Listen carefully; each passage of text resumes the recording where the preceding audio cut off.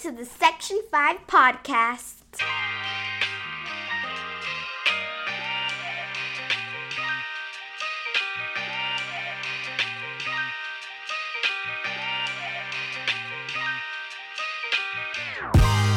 Welcome to the Section 5 podcast. It's me, G, at GWebster_NBA. We got Adam here at AE Let's Go 617. And we got Trey at C's Banner _18. Yes. All right. We're 1 week away from the 2020 NBA draft. It is November, but we are 1 week away from the 2020 NBA draft. Rumors are starting to fly. The rumor mill's heating up. Celtics have 3 picks in the first round. And of course, due to that fact, they are right in the middle of most of the rumors and reports that you're hearing going out there. We have some big name players that have started to request trades, and just seems like lots of movement is going to happen over the next week or so, especially with free agency opening 2 days after the draft and the season imminently starting on December 22nd. We feel like there's going to be a lot of action happening over the next week. So we're here on the Section 5 podcast today to preview the NBA draft and sort of give our predictions and see, you know, how the Celtics can strengthen the team in pursuit of Banner 18, and it starts at the draft. But before we get into that, on when was this? Yesterday afternoon. So that's Tuesday, November 10th. Yesterday afternoon, the news broke that Celtics legendary coach, player, broadcaster Tommy Heinsohn passed away at the age of, I believe Tommy Heinsohn was 86. For me personally, Tommy Heinsohn is probably my favorite Celtic. My favorite Celtics player, I believe. I think for me it was KG. Just those years that he brought Celtics basketball back. But as a personality that embodied the Celtics for my entire life, Tommy Heinsohn has been associated with the Celtics, both as a player, as a coach, as a broadcaster. Tommy Heinsohn, 8-time NBA champion of those Dynasty Celtics years, 6-time NBA All-Star, 2-time NBA Coach of the Year, 4-time All-NBA player, 1957 Rookie of the Year, 1973 Coach of the Year. During that rookie season, he had 37 points and 23 rebounds, and I believe it was Game 7 of the 1957 NBA Finals. In my past life as a tour guide at the Sports Museum, one of my favorite stories was talking about how Tommy Heinsohn, in fact, was the first pick in the 1956 NBA draft. 2 picks ahead of Bill Russell, because at that point in time, there were territorial picks. So if a standout college player that played in the region that your professional team was located, you had first dibs at that player. And that was because at that point in time, boxing was still the premier sport in baseball in the United States. And, basketball is trying to draw fan bases and draw crowds. So they had these territorial picks. And Holy Cross was a juggernaut at the time, located in Worcester. Tommy Heinsohn played for Holy Cross. And so the Celtics forfeited their first round pick in 1956 in order to use it and make that territorial pick to take Tommy Heinsohn. They were then also able to move back into the draft by trading Ed McCauley to get the number 2 pick, in which they took Bill Russell, and the rest is history right there. So just a little bit of trivia. I've said it plenty of times, so I'm sure you guys knew that, and I put it on my Twitter feed. But just want you guys' reactions to Tommy Heinsohn, your memories of Tommy Heinsohn, and what he meant to you and what he meant to the Celtics. Adam, let's start with you. I mean, like you said, you don't when you introduce the Celtics basketball, that's probably the first voice that, anyone our age at least heard. And that's Tommy. When I first started watching basketball, we didn't have cable in the house. So if you didn't have cable, that means you couldn't watch home games. So the road game announcers were Mike Gorman, Bob Cousy, and Tommy Heinsohn. And those were the three that, those are the three that I followed since from when I started watching. And then, Tommy's just, Cousy kind of left when he got a little older. He wasn't able to do the traveling, but Tommy he's always there. He's always the ultimate homer. And, nothing could ever go wrong against the Celtics when it was Tommy Heinsohn. And, the great part about that I thought was great about Tommy was that he always stayed around the team. Like, Right. you see legends come and go, they'll come for their little, the championship ceremonies every 10, 20 years or whatever. But Tommy was there. It seemed, he was there every night. And not just during games. He was there during when they were practicing, during camp. Like you always seen Tommy there. So, it's going to be it's not going to be fun watching the C's without, hearing Tommy giving out. I'm sure they're still going to be giving out the Tommy points. But you don't think Boston Celtics basketball without seeing, hearing, or, just thinking about Tommy Heinsohn. Yeah, that's so true. And he's like that link to the past. Mm-hmm. He's, living legend that was a link to those prior Celtics teams, dating before Larry Bird. Mm-hmm. And he was a constant. He was a mainstay in Boston. And it's just going to be really, I mean, obviously he wasn't able to travel as much anymore. He wasn't doing as many home games anymore, to the chagrin of some people on Celtics Twitter. Brian Scalabrine picked up a lot of his duties, picked up the slack for Tommy Heinsohn, and would do a lot of the broadcast with Mike. But Trey, I think I know what direction you might go in. And for me, really quickly, Tommy Heinsohn was like those years before Paul Pierce and after the big three kind of faded out. And I'm talking about, the Rick Fox years, the John Bagley, the Sherm Douglas, the, really up until the, through the Patino years. Like listening to Tommy Heinsohn call the games was as big of a draw for me to watch the Celtics as it was the guys that were on the court. Like that's what made the games fun, listening to Tommy Heinsohn. And I know Paul Pierce in that era, sort of when you started picking up and becoming a big Celtics fan. So what did Tommy Heinsohn kind of mean to you as a Celtics fan? I mean, just to keep it honest, he feels like he was a family member, growing up in all of our households, watching him, on all the games. It's just not something that I would have expected to hear yesterday. Felt like I got the wind knocked out of me. But I loved him for his biased opinion on the game, the animosity that he showed towards the refs. I don't know, just his unfiltered commentary. Some of his best calls was, Isaiah Thomas calling him the little guy. Yep. That's like legendary. Mm-hmm. He loved Isaiah Thomas. He loved those teams, those Isaiah Thomas teams. Just to piggyback off what Adam said, I was reading an article that basically said that he made an effort to have a solid relationship with pretty much like every player that comes to the organization. Like, he greets them, gives them a little talk. So that's something that I'm sure would be missed. It's just there's a lot of memories. Even the Ricky Davis, when Ricky Davis tried to do the windmill or the between the legs dunk and he missed it.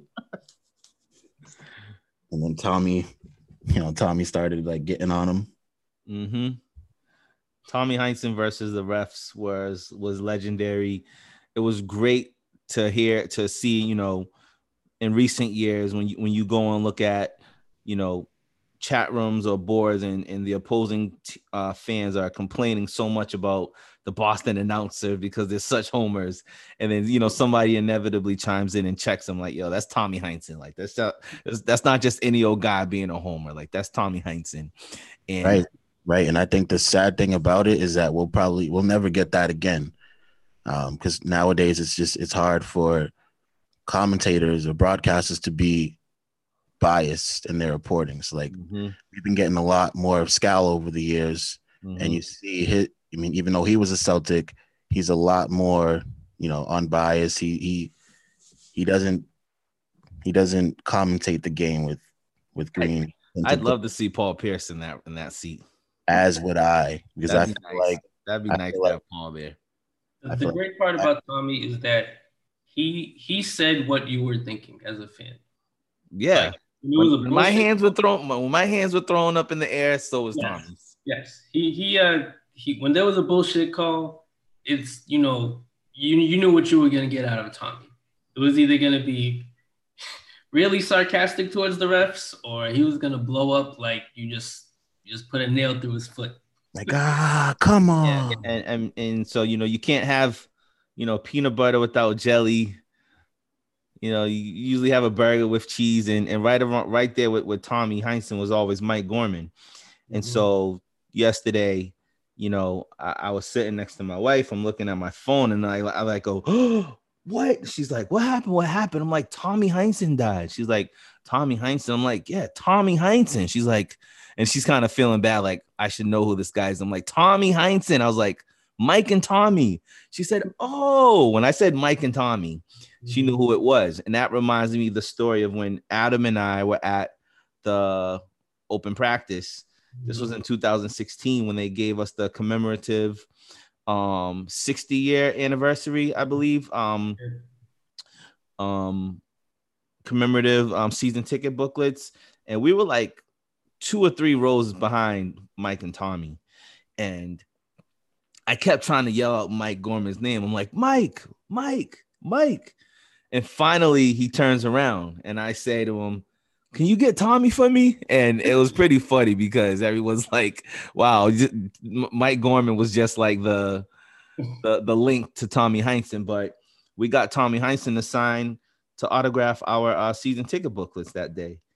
And I mentioned it in one of the previous pods about what's your most valuable sports memorabilia. I have my autographed David Ortiz jersey, and I have my autographed Tommy Heinsohn season ticket booklet because I knew like that was the living legend. That was the link to the past.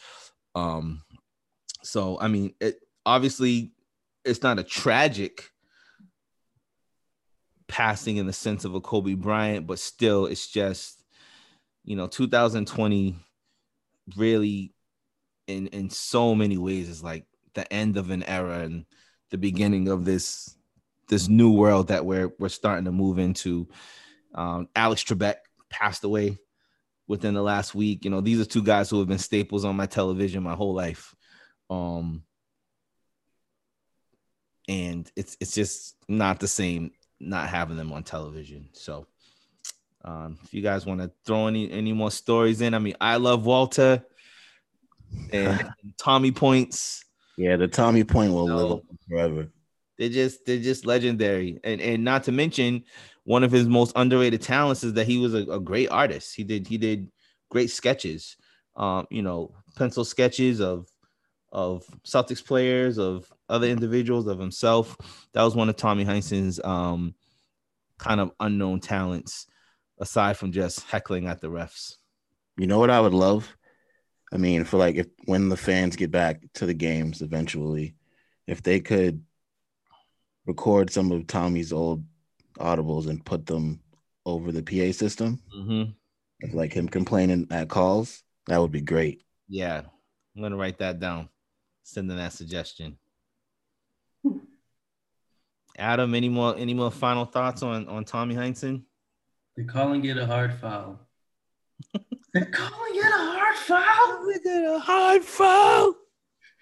This guy better go home to his wife because no one in here loves him. Was Tommy the one who had to sit in at the lottery when we were supposed to get Tim Duncan?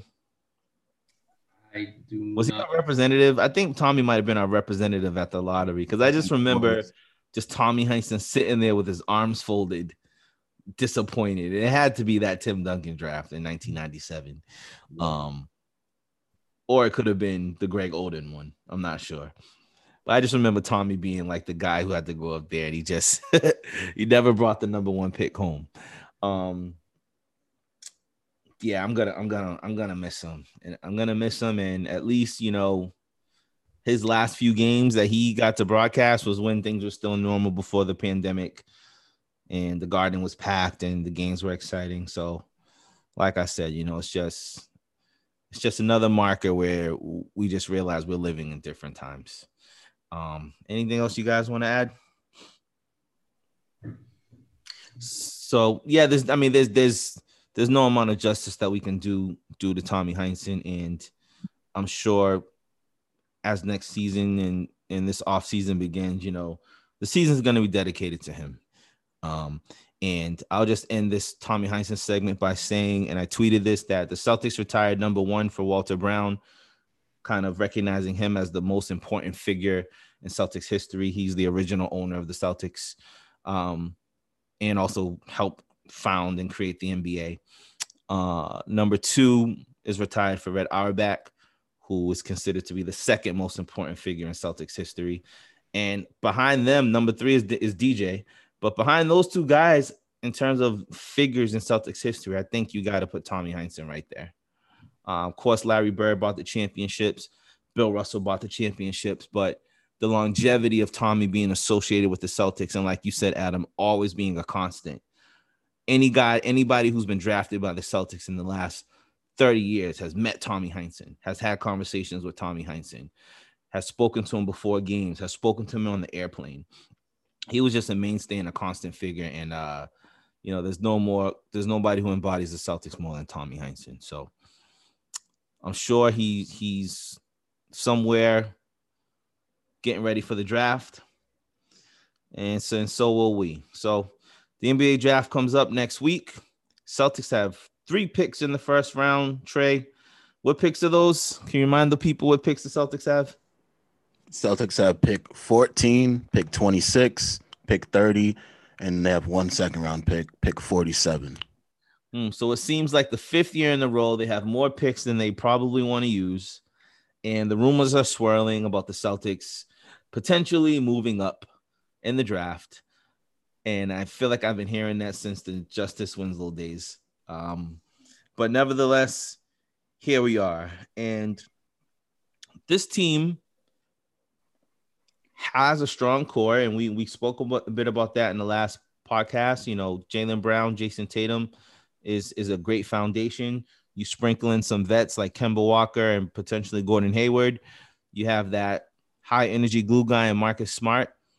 And then you have a couple of young up and coming bigs in the Williams brothers and a solid rotational guy in Daniel Tice.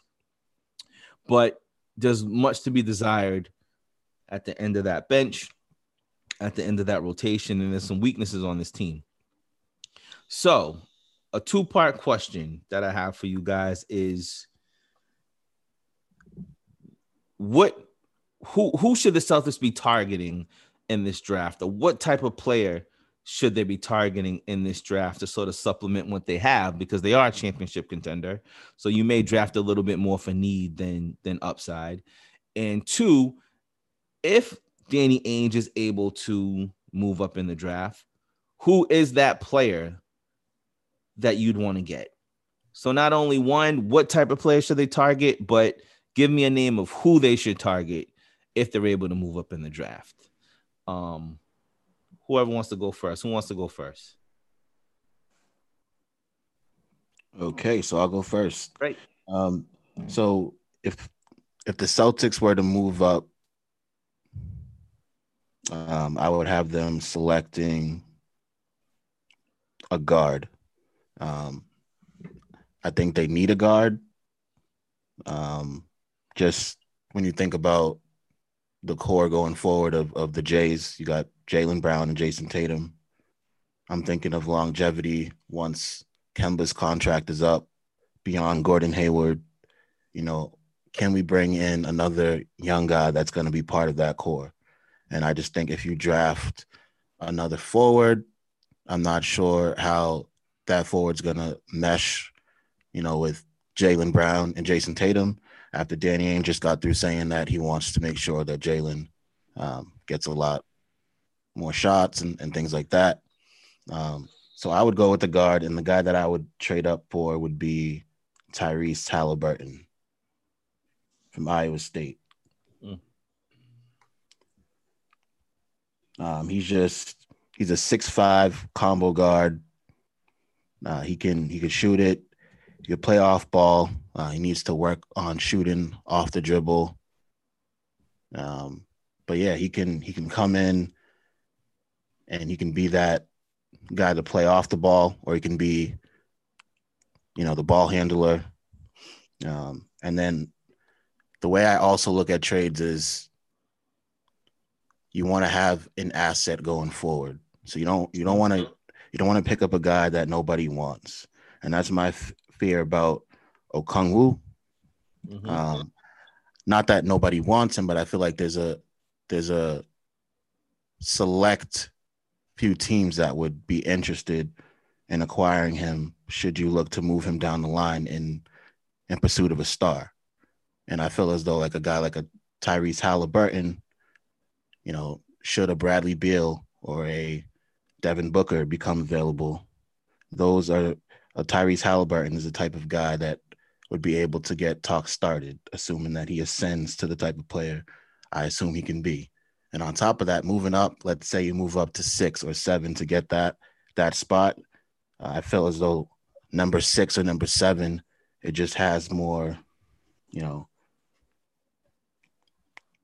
I guess you could say more clout to it, number 6 pick versus the number 14 pick. It just sounds a lot better. And if you're a franchise that's moving a big name player, you're moving a star, you're going to want a former 6 overall pick and not number 14. My go-to guy for draft analysis is Kevin O'Connor. And obviously Kevin O'Connor's with the Ringer now. He has gotten into the information business, which seems to be prevailing in the NBA, a la Woj or Shams. They get information, player movement, sources, and things like that. But he started out as a draft guy. He would come out with his own draft guides. He was charging at the time. I think I might have actually bought one before, but I was always trying to catch snippets of Kevin O'Connor's draft guide. And sort of what stands out to me that he says about Tyrese Halliburton is he's a coach's dream. He does all the little things on the court, from smart, timely defensive rotations to making rapid decisions to keep the offense flowing. Obviously his on-court talent is documented. I've heard a lot about his intangibles, his personality, his interviews, his addition to team chemistry. And I think that a floor general, and I want to be specific about that, because not just a guard. I think one of the Celtics' biggest needs is a young floor general, somebody that can come off the bench and kind of run the offense, doesn't necessarily need to score, get other guys involved, particularly when Kemba Walker seems to have some chronic knee issues, some chronic arthritis in his knees that can be managed, but it seems like that's going to be an issue when Kemba had about 4 months off during COVID and came back to the restart and was on minutes restrictions off the bat. So if I were to move up, it would be between Tyrese Halliburton and Onyeka Okongwu. And I'm sure Danny Ainge has some nightmares of Bam Adebayo just giving us the business that whole series. And I believe he is the target if the Celtics can move up. For most reports, they're going to have to get up to at least in front of Washington at 9. They're going to have to get at least up to number 8 to get Okongwu.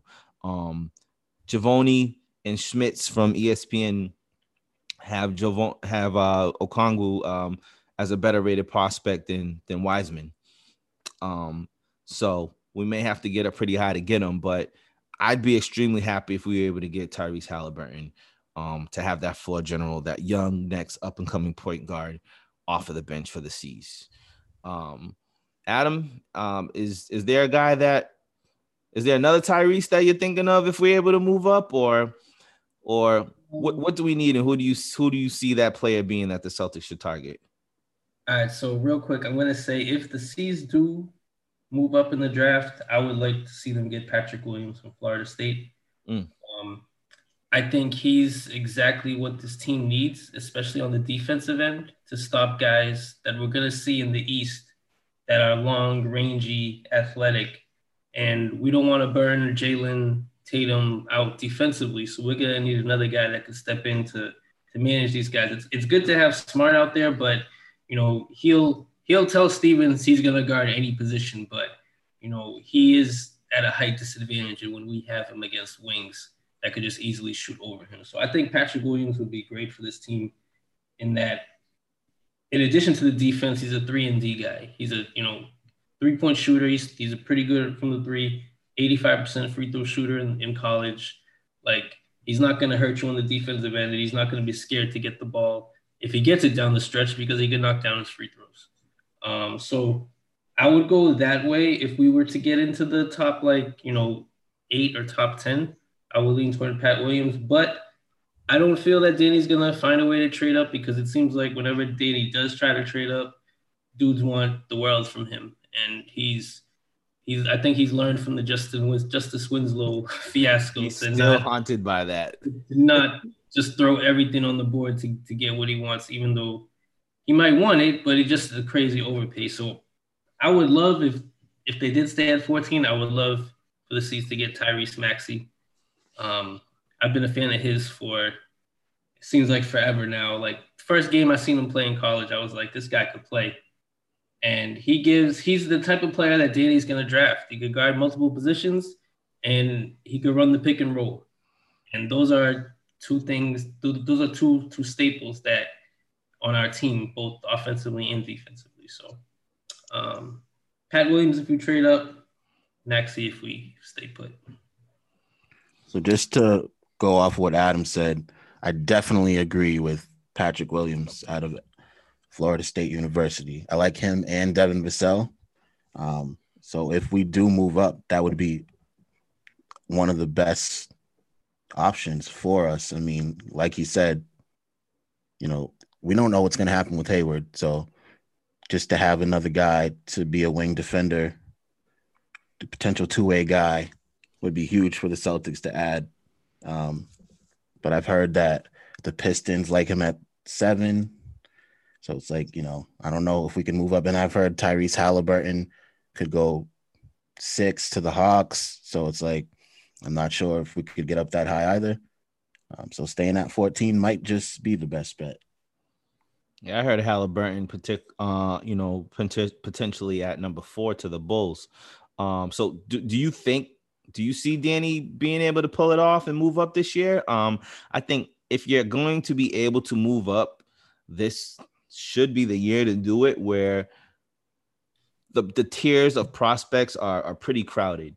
So I think you might have and I don't even think there's a consensus top 3. I've through all the draft covers that I've been reading, like I said, the ESPN guys, Giavoni and Schmitz, they have Okongwu in their top 3 on their big board. Kevin O'Connor has Killian Hayes number 1 on his big board.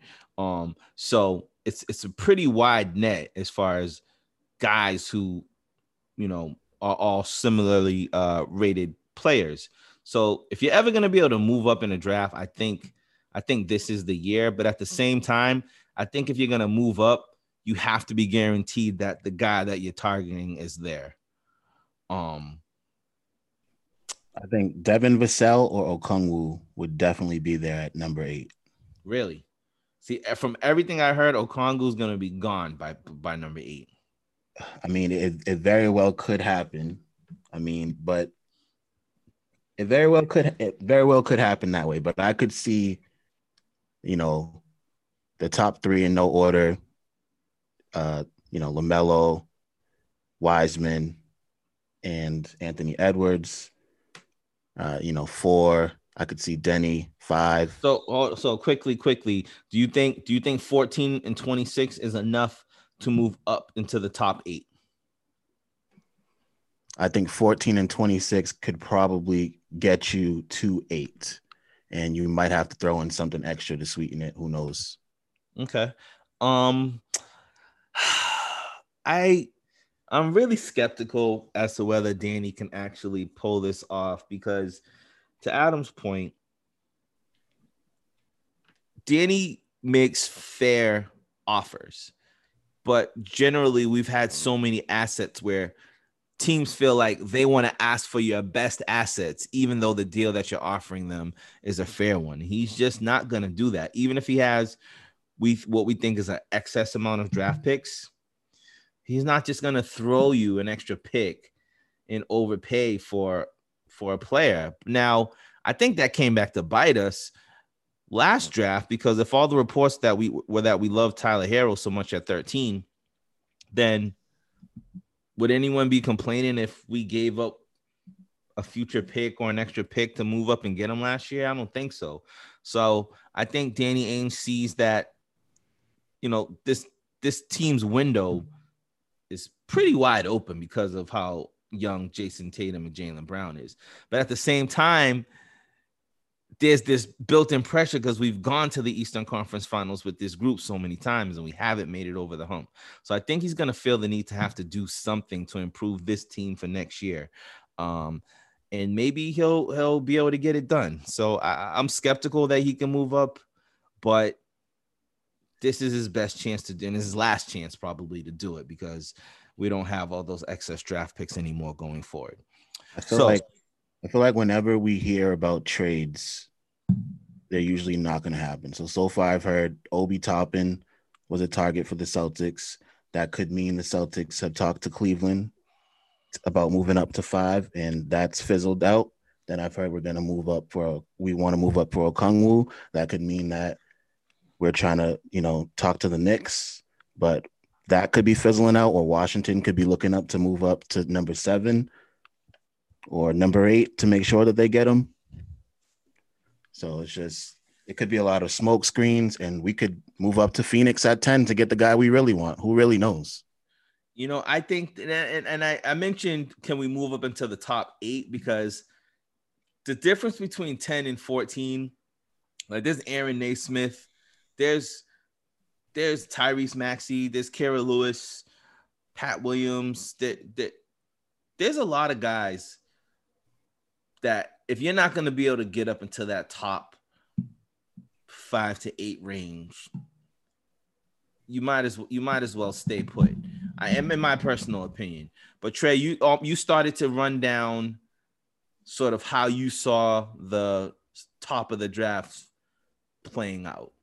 And you started listing off those guys who you think you could see go early. So how do you see the top 3 shaking out? Because there seems to be a consensus top 3, but it seems like a draft where there could be a few surprises in the early going. So who do you have as your top 3 picks in order? So in order, I'm going to go with LaMelo Ball, number 1. I think that he has the most trade value. He's perceived to be the best player by most teams. And I was just talking about the Celtics drafting a player who going forward, could be a good player for the Celtics, but could also be added in to a potential trade if need be. So I think the Wolves want to draft the best player available, a player that could arguably play with D'Angelo Russell and Karl-Anthony Towns. A lot of people seem to think that Anthony Edwards is the better fit next to D'Angelo Russell. But I think that they could make it work with LaMelo. And I also think you could see them moving down. But number 2, I would go with James Wiseman. You could also see that pick being moved. And then number 3, I would go with Anthony Edwards. But it's crazy because I could easily see these being flipped, where Golden State takes Anthony Edwards, they put him at the 2 between Steph and Clay. Clay's now the 3. And then Wiseman goes to Charlotte, and Charlotte gets their big man. But if Charlotte really wants James Wiseman, then perhaps they need to offer Golden State something to move up to 2. Adam, do you particularly the number one pick is going to be interesting. But do you have that sort of playing out the same order as Trey, LaMelo, Anthony Edwards, James Wiseman in that order? I think it's gonna go. I do agree with Trey that I think Edwards, like, you look at Minnesota's team and you would think Edwards slots right into that, 3 spot in their starting lineup. But I still think they go Melo with number 1. I just think he's, out of those 3 guys, he's the better all-around player. They don't need, I think if they were going best player available, they might take Wiseman at number 1. But with Towns already there, that's just it's just I don't think that's gonna work. So if the choice is between Melo and Edwards, then I would probably, if I was them, I would go Melo. So I think it's gonna go Melo, Wiseman, Edwards 3, unless Edwards' workouts haven't turned out too well. Then I could see him being one of the guys that falls down there. So we have. I'm sorry, Trey. You had Edwards going number 2 to the Warriors, right? No, I had him going 3 to Charlotte. Okay. I could easily see it happen in the opposite. Okay. I'm not sold on LaMelo Ball. I don't know if it's the Lonzo experience. I don't know if it's the lack of a jump shot. He has the size for sure. I think he's a 6'7" point guard who has been described as a genius playmaker, but I'm just wondering, when you have, everyone you're going against, especially at the point guard position in the NBA right now, you have athletic guys up and down every single roster, and just that lack of a jump shot and the Ball brothers experience, I'm not sold on LaMelo Ball. And I don't know if he's just being used as leverage for teams to try to move up and give Minnesota an offer they can't refuse for that pick. I think Anthony Edwards is going to be the top pick, just because I don't see a situation where it makes sense for D'Angelo Russell to play off the ball all the time with LaMelo Ball as your starting point guard. He tried it with Dinwiddie. It kind of worked in Brooklyn. So was Dinwiddie the primary ball handler, or played off of each other? And I feel like they could do that with LaMelo as well, where he can if he shoot well enough, then Dinwiddie was a much better scorer too. So I think it was easier for them to alternate those roles when Dinwiddie could score off the ball as well. But a lot of respected guys have LaMelo Ball as the clear number 1 in this draft. That number 2, which is kind of like my bold prediction, I have the Warriors taking Deni Avdija at number 2, the best player to ever come out of Israel. It just seems like a Warriors, type of move where, they think they're light years ahead of everyone. They think outside of the box. They're going to zig when you zag, and they've had a pretty good track record drafting. And that might be a guy that they want to use as a bridge piece, international player. They've had a lot of success lately in the NBA coming over from overseas. I think that's my bold prediction. And I think that's the direction that the Warriors will go in if they can't find somebody to trade up. And they're hoping somebody trades up so they can get him at 4 or 5 anyways. Right. And then at number 3, I have Charlotte going with Wiseman. MJ's going to go with Wiseman. Unless there's a trade that could be pulled off for Russell Westbrook, Jordan Brand, something like that. And also, just to throw in this piece, there's been reports that the Wolves are trying to trade back into the lottery and get 2 lottery picks. They're trying to trade. The reports are Jarrett Culver and the 17 pick for number 6 from Atlanta, which would leave the Wolves with number 1 and number 6. which you'd have to think they're trying to package those 2 picks together to get a star player that may shake loose, aka a James Harden or something like that. So lots is gonna happen on draft day. So we don't have the most confidence that Danny's gonna move up. We think if I were a betting man, we're gonna keep all 3 of those picks. Or maybe we don't keep them all, but we don't use them to move up. Maybe we're able to trade one of those picks for a vet. But assuming that we do keep all 3 picks, what's your Adam? If the draft could play out in your dream scenario, what's the perfect sort of draft outcome for the Seas with those picks if Danny's not able to move them and move up in the draft? Yes, as much as I would love a veteran, I'm with you. I just don't think it's gonna happen. I mean, it's kind of like fool me once, shame on me. Fool me twice, shame on you. Fool me 3 times, then why am I even being fooled anymore? But Danny not being able to trade up into it in a draft. So my 3 picks, if we do keep 14, 26, and 30, are, you guys heard me profess my feelings for Maxey earlier. I'd go Maxey at 14. At 26, it's going against what the mocks are saying, but I'm hoping this guy falls, and it'll be a draft and stash with Alexei Pokusevsky, the youngest player in the draft. Mm-hmm. He could use a couple of years in Europe. We don't need to worry about him here. So let him go and hone his game. And at number 30, it's kind of similar to the Grant Williams pick. I like me some Cassius Winston. He seemed like he was in college forever.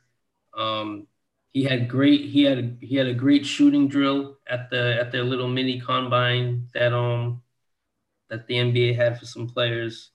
And he's just like, what G mentioned earlier was that we need a steady guy off the bench that could be like a little floor general. And Cassius Winston played point guard, I think, all 3 years, or even if he stayed 4 years in college.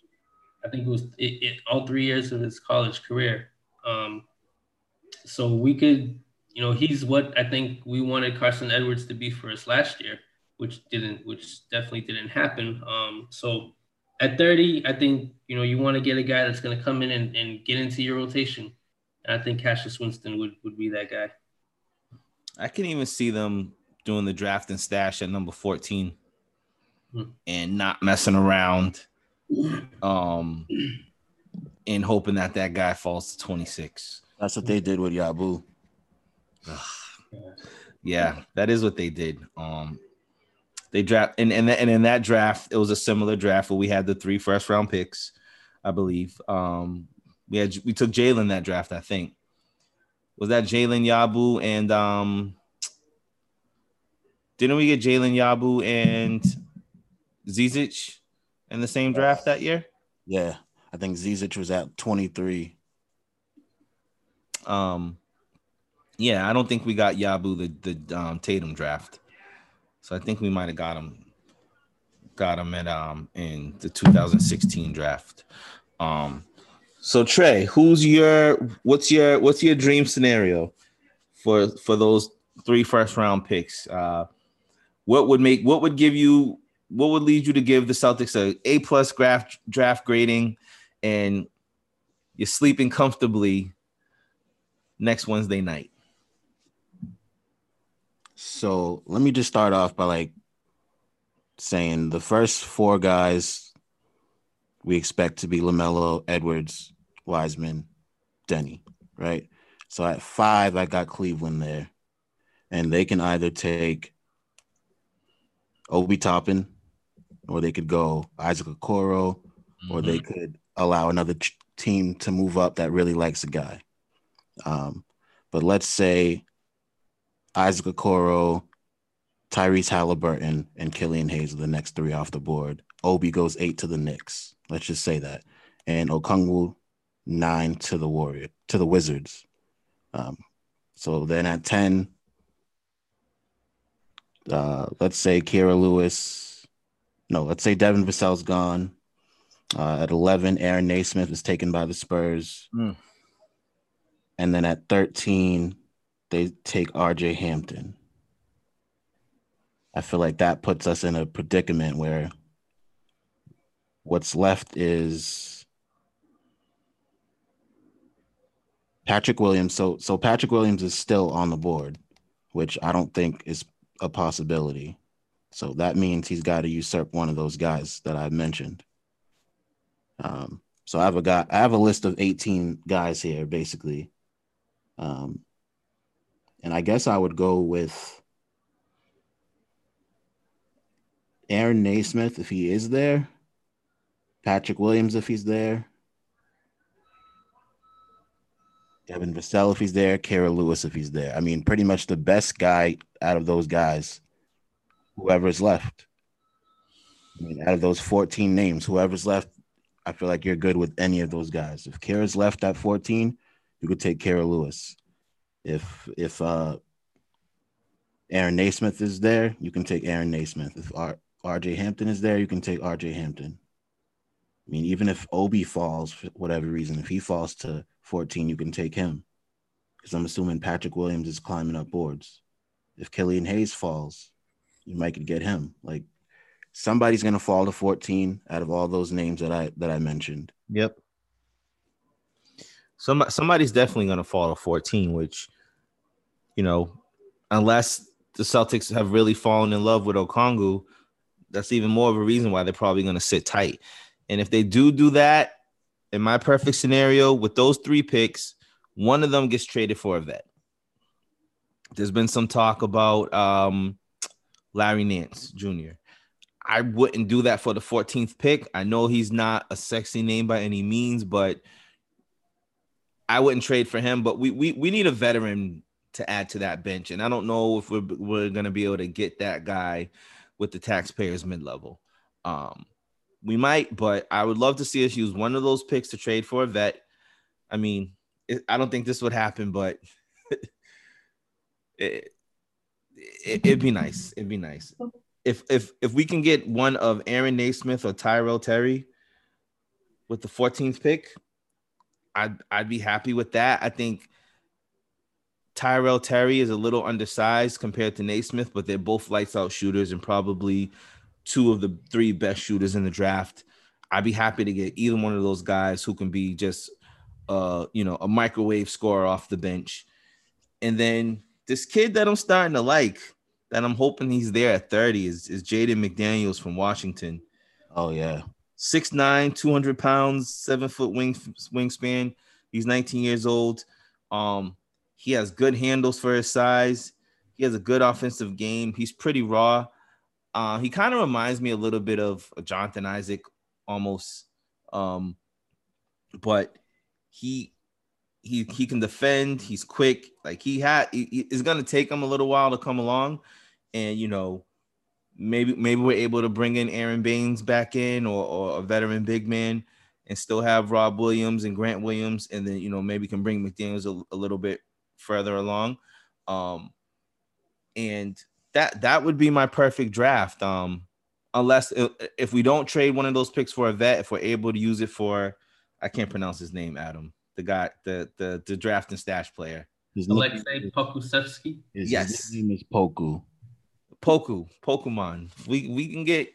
If we can draft him and stash him, get Tyrell Terry or Aaron Naismith and get McDaniels in the back end of the draft, like any 3 of those 4 would make it a successful draft night for me.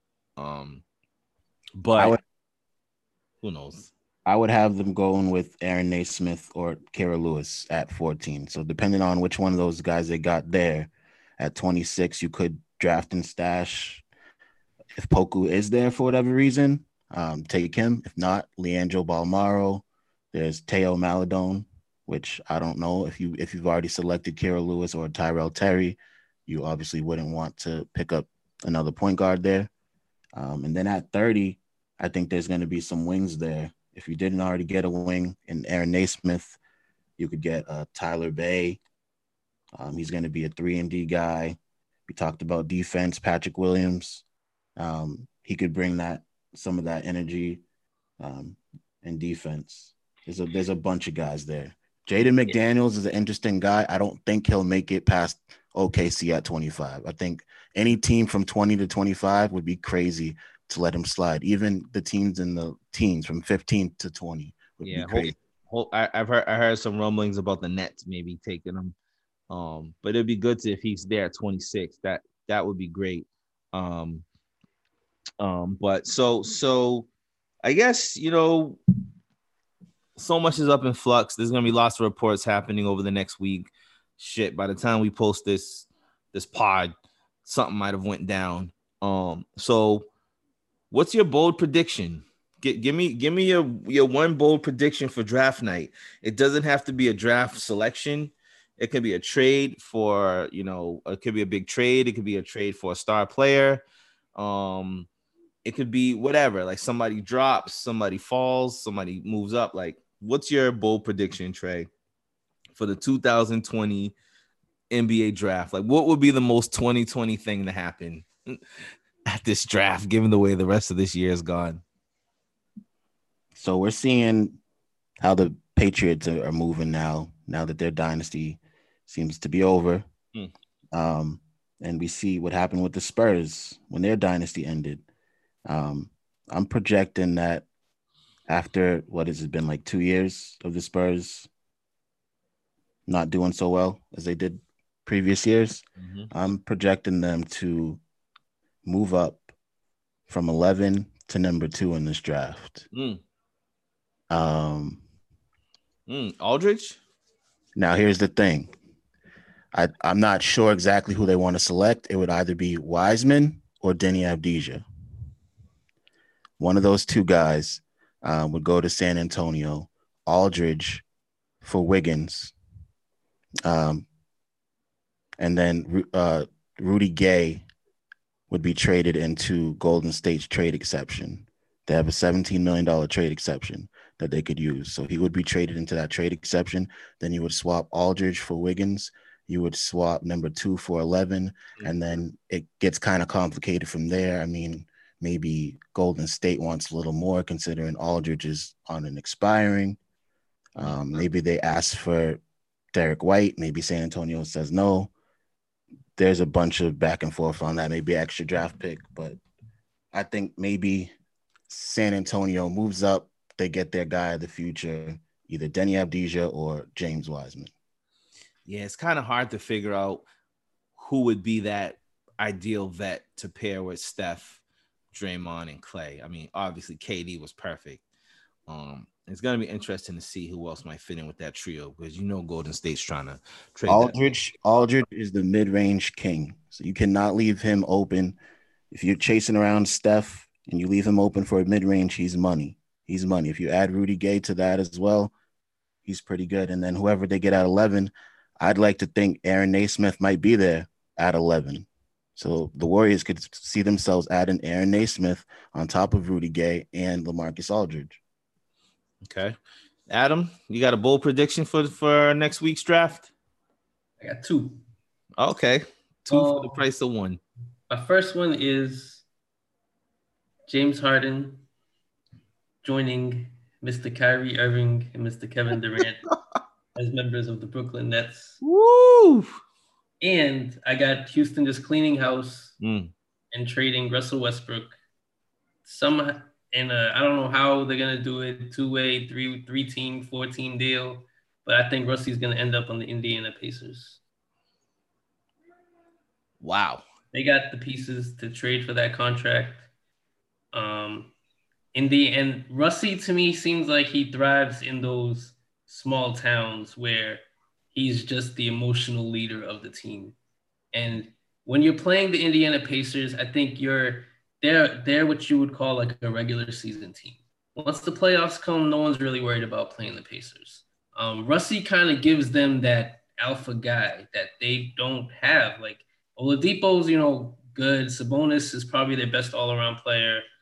They don't have that dog on their team. And I could see Indiana trying to just make a splash and getting a guy like Rusty.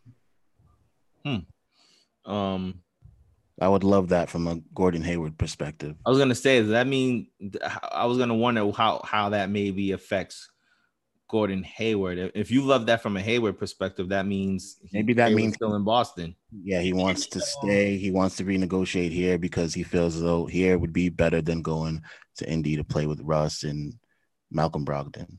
As a little free agent pool teaser, I have Gordon Hayward ended up on the San Antonio Spurs. Wow. Well, if Gordon Hayward doesn't decide to extend his contract, then I just don't see how he's back on the team next year. Even if it's agreeing to just opt in and do a sign and trade, or he just goes somewhere else. But if he just opts in, the Celtics should trade him. What's your bold prediction, G? My bold prediction, maybe it's not so bold, but I think LaMelo Ball falls out of the top 3. And if he does fall out of the top 3, then you have to start thinking, where he might end up. At number 4, the Bulls. You already have, you have, who do we have over there at the point guard? Kobe White. You have Zach LaVine there. I don't think that would stop them from taking LaMelo Ball. At the 5th pick, Cleveland already has Darius Garland, Colin Sexton that they took, the last couple of drafts. And then at number 6, you have the Pistons. No. You have the Hawks, who already have